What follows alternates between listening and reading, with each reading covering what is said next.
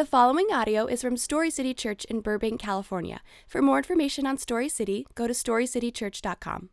All right. Well, good morning. Good morning. Gosh, I'm so. I love our worship team. Aren't they good? It's and I love it when Ray brings out the double-decker keyboard. You know it's about to go down when Ray brings out the double-decker. It's amazing. Hey, if this is your first time, welcome to Story City. We are so honored that you're here. We go out of our way to make sure that you feel like you're at home, and this feels like home. So after the service, if you're new, by the way, it's summer. Look around. I have ADD. I promise I will connect all the dots. This is amazing. It's supposed to be the summer slump in the church world, but you guys keep filling the seats. It's amazing. This family down here can't even sit together because there's so many seats not available. This is amazing. We love the Diaz family. They're awesome. If you're new this morning, we'd love to high-five you after the service. Stop by the First Steps table. We'd love to give you a gift and tell you that we're honored that you're here. All right, if you have a Bible, we are in the book of James. If you didn't bring a Bible this morning, we're going to put the scripture on the screen. And if you don't have a Bible, you can pick one up for free at the Connect table after the service. We've been in this series called Connect. And it's all about what it looks like when our faith is set in motion. And so we are taking our instructions from Pastor James, who pastored the church in Jerusalem, and one of the most practical books in Scripture. And we are almost done. We've got 2 weeks left after today, and we will finish up the book of James. Let me pray for us, and then we'll just jump right in. Chapter 4, verse 13. Jesus, I pray that this morning the weight of your word, the weight of the Spirit of God would bear down on us, Lord, and not crush us because of the hope of you on the cross, Lord, but I pray that it would bear down on us, Lord, this morning and flesh out the things that we need to hear from you today. And so, God, we commend our time to you. This is your word. This is your church. This is your city, and these are your people, God. So have your way this morning. In Jesus' name we pray. Everybody said, amen, amen. How many of you guys are planners? How many of you guys know what you're going to eat for lunch today? You know what you're wearing on Thursday? You know who you're meeting with tomorrow for lunch? How many of you guys are planners? Raise your hand, okay? Yeah, some of you guys raise your, like, I'm a planner. Boom, right there, I'm a planner, right? You didn't even need, you just needed the invitation to step up, right? How many of you guys are not planners? Like, I'm just going to take it as it comes, okay? A couple of you guys, all right? Okay, you can raise your hand. If you're not a planner, we just want to encourage you to actually do something. Raise your hand if you're not a planner, okay? A few of you guys. This morning, Pastor James, is going to take a canvas. And the canvas that he's going to paint on, the backdrop are our todays and our tomorrows. And what he's going to teach us and instruct us about today is he's going to take these plans that we make. The plans we make for today, the plans we make for tomorrow. And he wants to teach us a few things. He's going to teach us about humility. He's going to teach us about arrogance. He's going to teach us about the power of God, the wisdom of God, and the ignorance of man. He's going to teach us about urgency. He's going to teach us about complacency. And the passage this morning is not overly complicated. It's pretty straightforward, and it's easy to glean what James is saying. And so I don't want to simplify it, but I hope it will be instructive for you this morning. James is going to wrap this idea of our todays and our tomorrows around these plans that we make. And he's hoping to instruct us, and he's hoping to argue that we should see every single day as a day that's lived under the authority of and on the dependence of God. Every single day. So if you have a Bible, James chapter 4, starting in verse 13, this is what Pastor James says. Now listen, you who say, today or tomorrow we will go to this or that city. Spend a year there, carry on business, and make money. And just pause for a moment. I'm going to do just like I do every week in this series.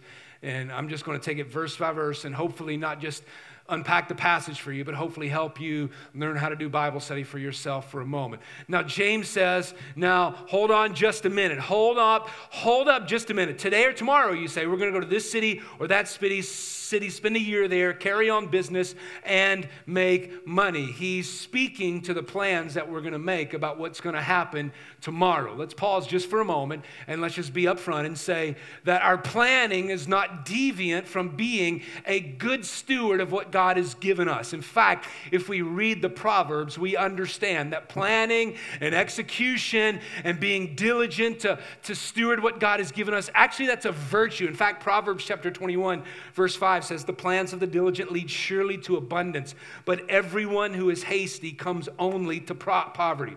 And then Jesus in Luke chapter 14 talks about our plans. In fact, this was a verse that instructed us as we were mapping out what it would look like to be a church that's sustainable in our city. This is what Jesus said, Luke 14, verse 28. For which of you designing to build a tower does not first sit down and count the cost, whether he has enough to complete it? So James, let's just be clear this morning, James is not attacking this idea of planning. If you are a calendar, if you know what you're doing this afternoon, what you're wearing on Thursday, who you're meeting this week, James is not saying those are altogether bad. If you're a business person and you're flying to Phoenix this week and it's been on the calendar for 2 weeks, James is not saying that in and of itself is not a bad thing. But there are two inherent problems with all of our planning, and James is going to get into it starting in verse 15. And this is what, verse 14, this is what he says. Why you do not even know what will happen tomorrow. What is your life? You are a mist that appears for a little while and then vanishes.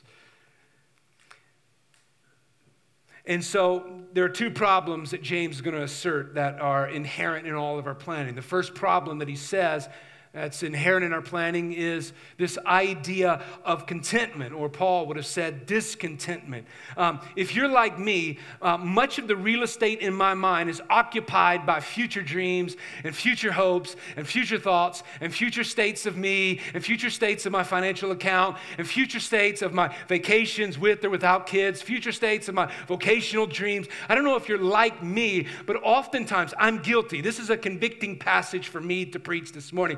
In fact, I'm sitting in the green room before as everybody's warming up and getting the environment set for this morning. And there was a moment of conviction in my life for recent things where I'm saying, God, you are speaking to me in this passage before you speak to anybody else. I identify with this lack of contentment that James is talking about here in verse 14. Not a day goes by that I don't think about something in the future. Some of you are just like that.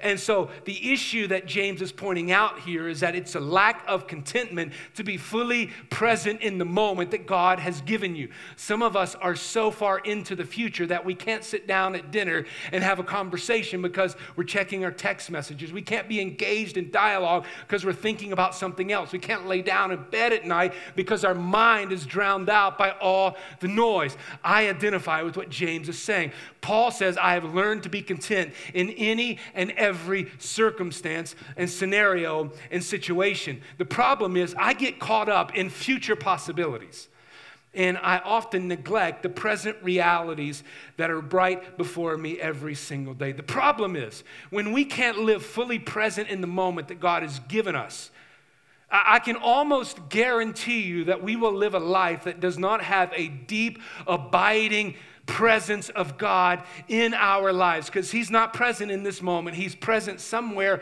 in our future. And James says it's dangerous. It's dangerous in our planning to get caught up with a discontentment about today. He reminds us about this contentment by using this word mist. He says, what is your life? It's a mist that vanishes quickly, right? The mist he's talking about here is not the June gloom, like that's a fog over our city that lasts all day. What's up with that, by the way? I woke up on June 1st and I thought I'm in Seattle. I want to jump off a building. It's depressing. Like James is not talking about the June gloom that hangs over our city all day. James is talking about a vapor, like the smoke from an e-cigarette smoke. It's gone, right? Solomon, the wisest man who ever lived, used the same idea. He writes this homily, this reflection on his life. He's come near the end of life, and he uses the same word that James says here. Life is a vapor. It comes, it goes, and you have no idea how short it really can be. So why is it, Pastor James says, you can't live content in this moment? If you really understood the weight of the moment you're in and no promise of tomorrow, it would really affect how you live today. On September the 3rd, 1998, my father was laying in his bed and he was watching the St. Louis Cardinals and Mark McGwire in his pursuit of the home run record. You remember that? He was chasing Maris, who had hit 61 home runs in a year, and Mark McGwire on September the 2nd had hit 58 and 59, and so my dad was laying in his bed watching Mark McGwire on the night of September the 3rd try to break Roger Maris's record, and he felt a pain in his back. And the next morning when he got up, he went to work, and a buddy of his came in who ran a treatment facility, who also employed a doctor, and my dad told him about the pain in his back. He said, just come to my office and let my doctor check it out. Let's see if everything is okay. He got to the office on September the 4th, the next day after he was watching Mark McGwire, and the doctor said, you need to go to your family doctor and let them check it out. Something doesn't seem accurate here. On the afternoon of September the 4th, the night before he's watching Mark McGwire chase Roger Maris, the next day he's told he has a rare form of cancer and he has 2 months to live. I don't know if you've ever had the privilege and the honor of being at the bedside of people who have passed into eternity. But there's something about the brevity of life and the end of life that brings clarity to all of us. I've been in those scenarios several times, and never once has anyone ever said, hey, can you bring me my trophies? I just want to look at them one more time. Hey, can you show me my resume? Can you bring that org chart? I just want to be reminded of the pecking order where I stand. The end of life brings clarity about life. It's brief, it's short. And Paul and James here has this idea that if we just understood the brevity of the moment, it would change this discontentment we have and the plans that we make in the future that may or may not be connected, and ultimately is the problem to what God has said. There's a couple thoughts that help me in this moment of not living present and fully. The first thought is this. You've heard me say it before. You've heard me pray it before. You can write this down if you want. But the thought is this. This day has never happened before, and this day will never happen again. It's a thought that someone introduced to me several years ago. And every time I'm reminded of that phrase, I'm reminded that this moment is the only moment that God has promised us. And because there's breath in my lungs today, I don't know what's going to happen this afternoon. Neither do you. All of us are one phone buzz away from our life being radically altered. You may know that you're going to go to Chipotle today. You've got a date tonight. You may have plans for tomorrow morning to work out, but it could all change in just one moment. This day's never happened before, and it will never happen again. And James is trying to bring to our rear view, our front mirror, not in the front mirror. He's trying to help us see through this mirror that this is the moment that God has given us. So don't procrastinate the potential to be fully present with Jesus. The second thought that's helped me is this. Don't put off until tomorrow what you need to do today. Don't put off until tomorrow what you need to do today. I was sitting in an auditorium with about 1,500 teenagers when I was a junior in high school at Ridgecrest, North Carolina for a winter retreat. And there was this guy on stage, big guy, they called him Twig. I don't know why. Twig was preaching that weekend, and I had gone to the retreat because I wanted to meet girls. And so I'd met this girl from Tennessee on Friday night, and hung out with her on Saturday morning, and it looked like my plans were coming to fruition. This is what I came for. And then on Saturday evening, Twig preached from James chapter 4, verse 13.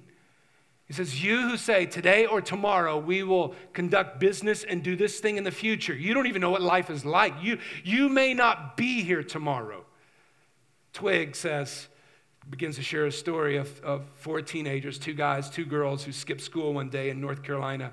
And they're on the way to the beach in a King Cab pickup truck, guys in the front, girls in the back. And on the way to the beach, the King Cab pickup truck slams head on into an 18-wheeler, and 2 died and 2 lived. The 2 that died had no professing relationship with Jesus. And Twig stopped for a moment in a moment of silence, and he looked over the crowd and he said, don't put off until tomorrow what you need to do today. For me that night, I had heard the gospel many times in my life. I grew up in church. I had a drug problem, drug to church Sunday morning, Sunday night, Wednesday night. I grew up in the church. I knew about Jesus. I was in the Christmas play. I knew about Jesus, and I had heard the gospel.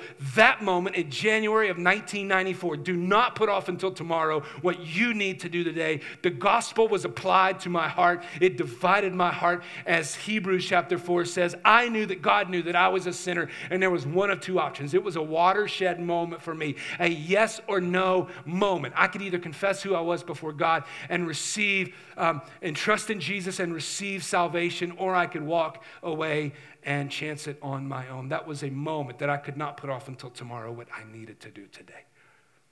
Those two thoughts help me when I think about the brevity of life. This day's never happened before. It will never happen again. Don't put off until tomorrow what you need to do today. James says the first problem is this lack of contentment or a discontentment in our life. So therefore, we spend a lot of our time focusing on what will happen in the future. The second problem that James says we have in our planning is this lack of knowledge we have about the future. James says in verse 14, why you do not even know what will happen tomorrow. We don't know what will happen tomorrow, but guess what? God is not like that. God is not like that. We know from Scripture that God is all-knowing. There is a movement in the broader realm of theology that would assert that God does not know what you're going to say next, what you're going to choose next. It's called open theology. I have to say to you this morning, when you read Scripture, you can't find that thread of theology anywhere in the Bible. God absolutely knows what you're going to say tomorrow before it ever came into your head. God knows what you're going to be like 10 years from now, if you will be here 10 years from now. He knew what was going on June 11th, 1492. I have no idea where that came from. Columbus sailed the ocean blue. He knew what happened in 1492 because God is all-knowing. But that's not all that Scripture says about God. God is also all-powerful. We cannot read Scripture without seeing the sovereign hand of God all over humanity. He has the power and the authority and the ability to step in at any point in time and say, this is not going to be, or this is going to be. We see it at the Red Sea. We see it in Jonah's story. We see it all over Scripture. In fact, Psalms talks about Proverbs talks about the king's heart is like a stream of water in the hand of God. He can manipulate it and make it go anywhere he wants to go. God is all-knowing. He is all-powerful. And then let this stretch your mind just for a moment. He's not only all-knowing, he's not only all-powerful, but he's always present in every moment in history. The presence of God is just as strong now in this room right now as it was in house churches in China this morning. God is everywhere. He's all-powerful. He's all-knowing. He's always present. You ever been in a situation where you're like, oh my God, you jumped in feet first into the pool, and all of a sudden you're like floundering, and you're like, oh my gosh, I'm in way over my head. I don't have the skills, the ability, the knowledge, the understanding to navigate this situation. You ever been like that? Maybe it's at your job. Maybe it's you just, oh my gosh, I don't know how to navigate this situation. God's never had one of those moments. God's never like, oh, gee whiz, what am I going to do about North Korea, right? Like, I need to go and consult some people. I need to figure out what I'm going to do here. Let me just take a step back and try to navigate what's going to happen here. God's never had moments like that. We have moments where we're like, I can't figure it out. God's like, I've already seen it. I've been there, here, and I'm going. I've already been there. God's not over his head. So God's all-powerful. He's all-knowing. He's ever-present in the timeline of history, and he sees how it's all going to unfold. You know, I walk out of my house, and I can see the Hollywood Hills, and I can see the towers where the Hollywood sign is, but I can't actually see the Hollywood sign. When people come to town, I like to drive them around Birmingham, but that's the hill right there. You know, just as a frame of reference where we are, that hill right there, the towers, the Hollywood sign is directly below. I can't see the Hollywood sign. I can't see on the other side of the Hollywood sign. But God has. He's present in every scenario, in every situation. And so the implication is this.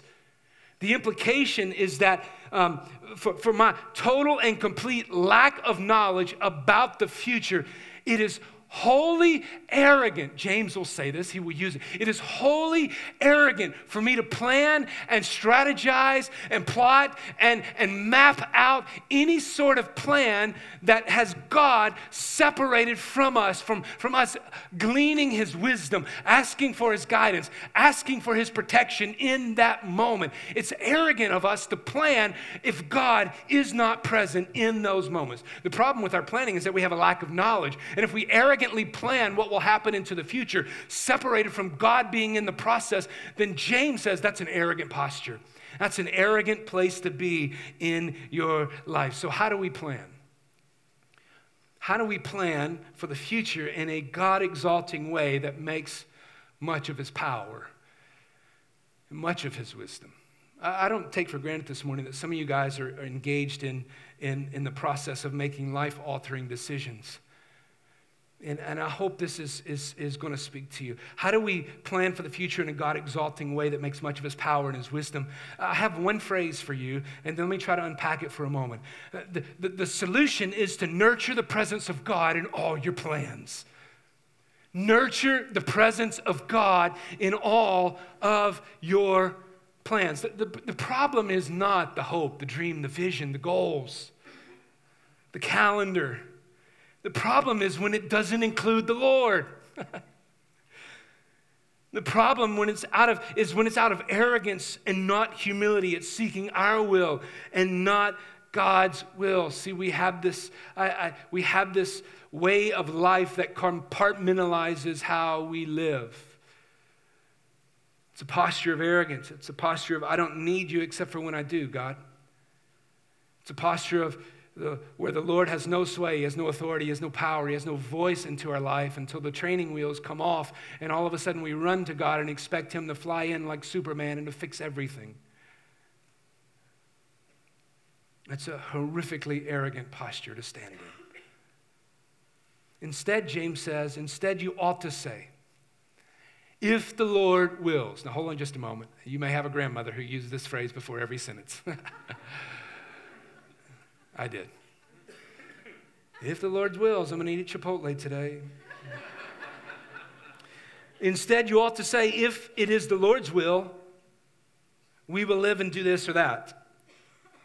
Verse 16, as it is, you boast in your arrogant schemes. All such boasting is evil.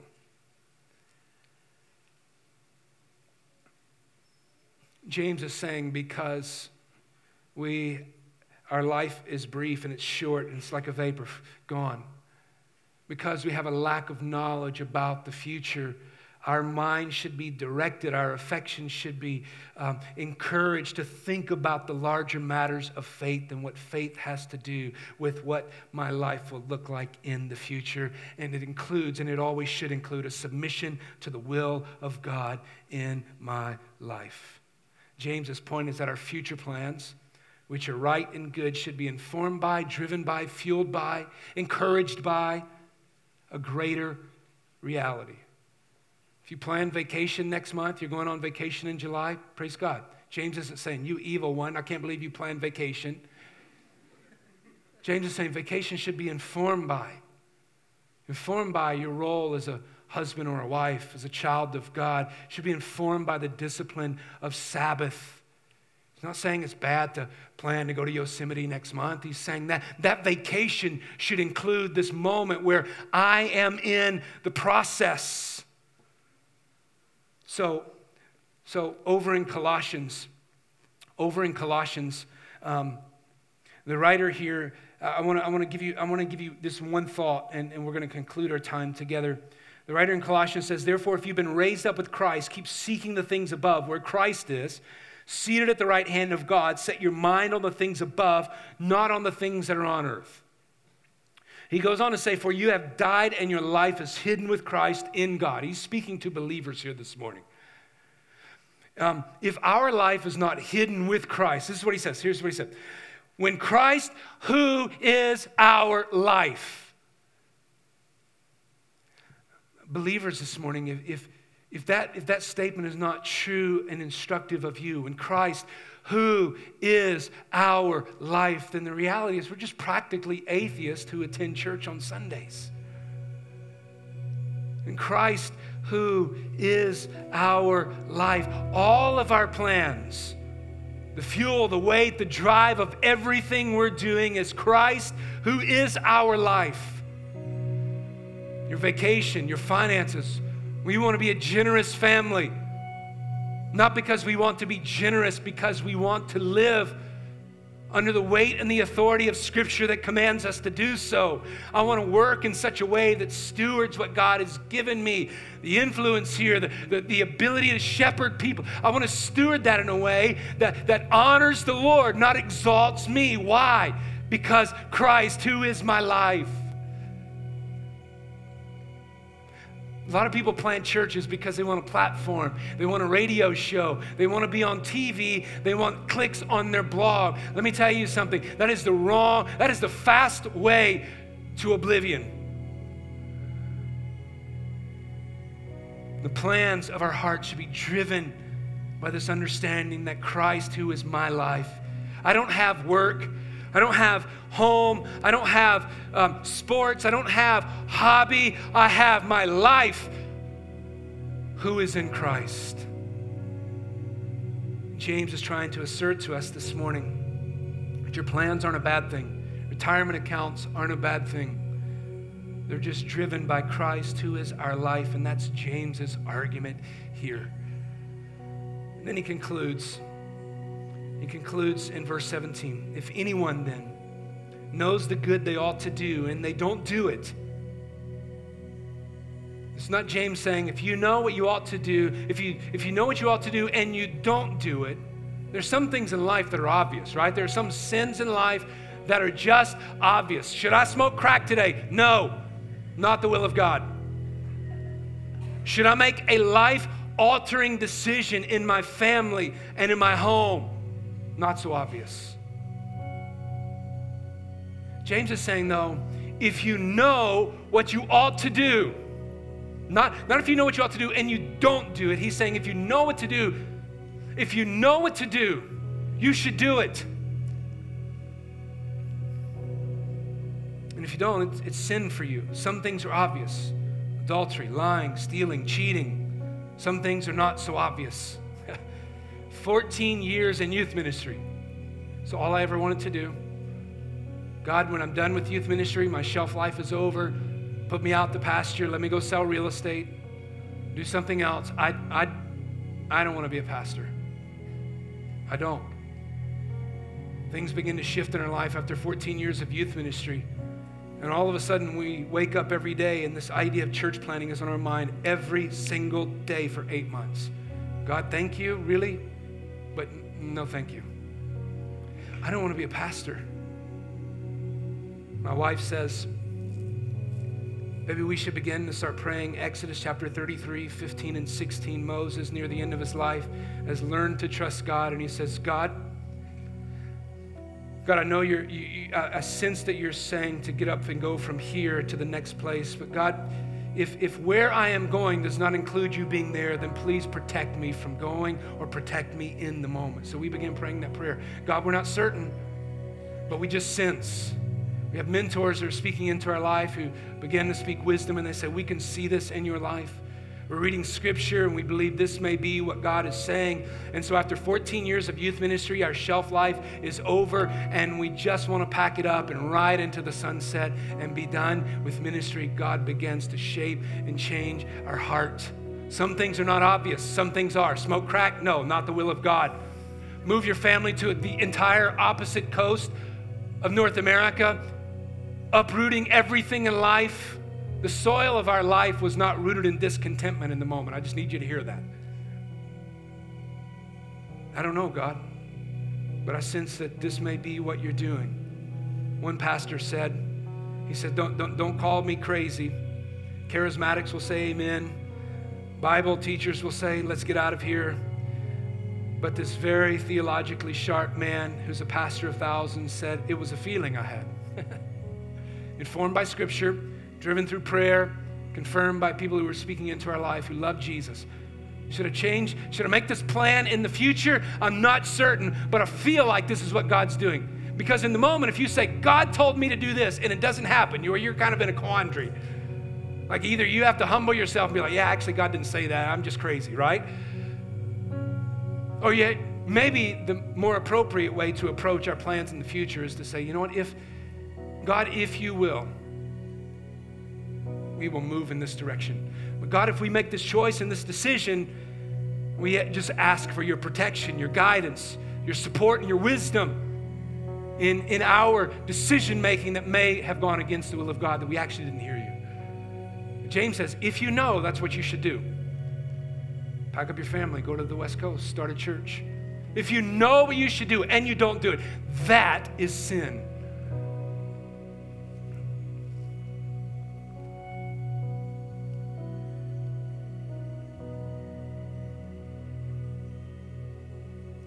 James is a book that without a cross,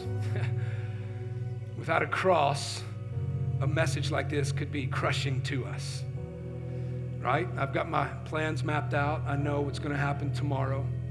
I've got my entire life mapped out. I know what I'm going to wear on wedding day. I know who it's going to be. I know what my job's going to be like, my bank account. I know where I'm going to live. It can be crushing when James looks at us and says, you fool. You fool. Gone. You can't see into the future, but if God wills.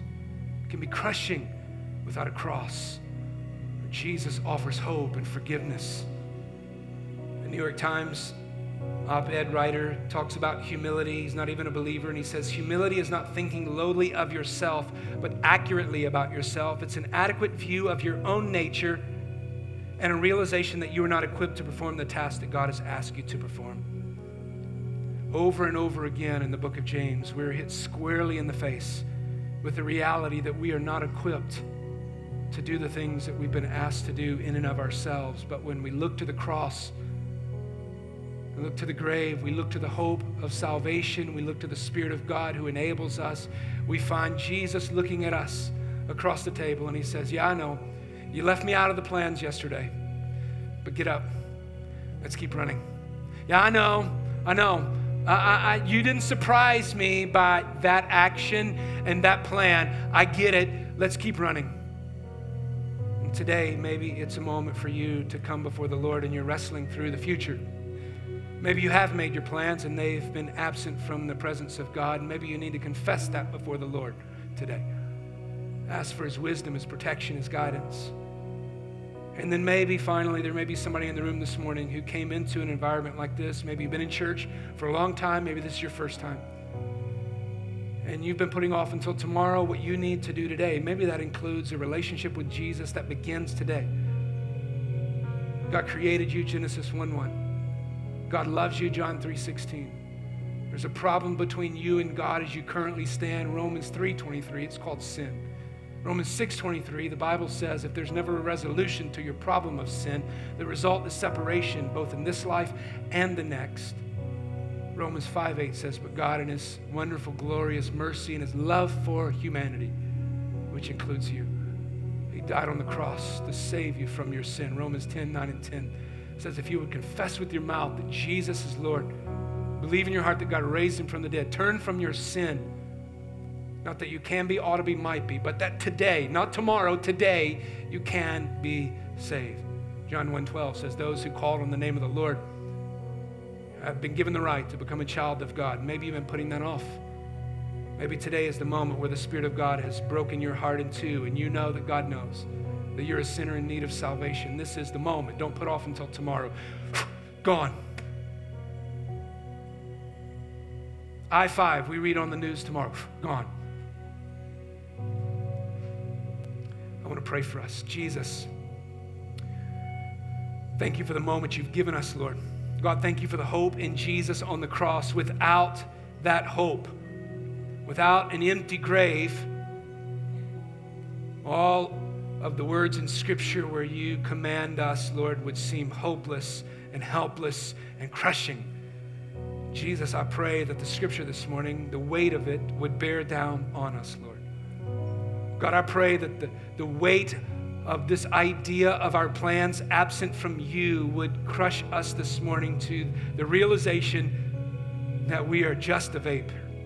We are just a mist, and we lack the understanding to plan for the future absent of you. And so, God, would you offer forgiveness for those of us in this room this morning? Jesus, those of you who don't know you, I pray this would be the moment that they would give their life to you. We're going to stand and sing a song, every head bowed, every eye closed. Doesn't matter who's to the right, to the left, to the front, to the back. Just go ahead and not looking around. Here in a moment, we're going to close our service out. If you've never given your life to Jesus and trusted him for salvation, can I ask you to do something? We're not going to embarrass you, make you stand on the stage, do anything you don't want to say. But if that's you this morning, can I ask you to do something? Maybe you just come right down front. There's some folks down here. Corey is down here with his hat on. Kiara's down here. Miss June will be down here. You can find one of our pastors and say, I need that transforming relationship with Jesus. All we're going to do is walk through a few scriptures, say, praise God, this is the best thing that ever happened for you. Give you a Bible if you need one and help you to begin this journey with Jesus. Don't put off until tomorrow what you need to do today, and don't worry about who's in front, back, to the right, or to the left. This is the moment that you have between you and Jesus to acknowledge what he has said to you. Lord, we love you. Speak mightily in these last few moments. In Jesus' name we pray. Amen. Amen. Amen. Let's stand together.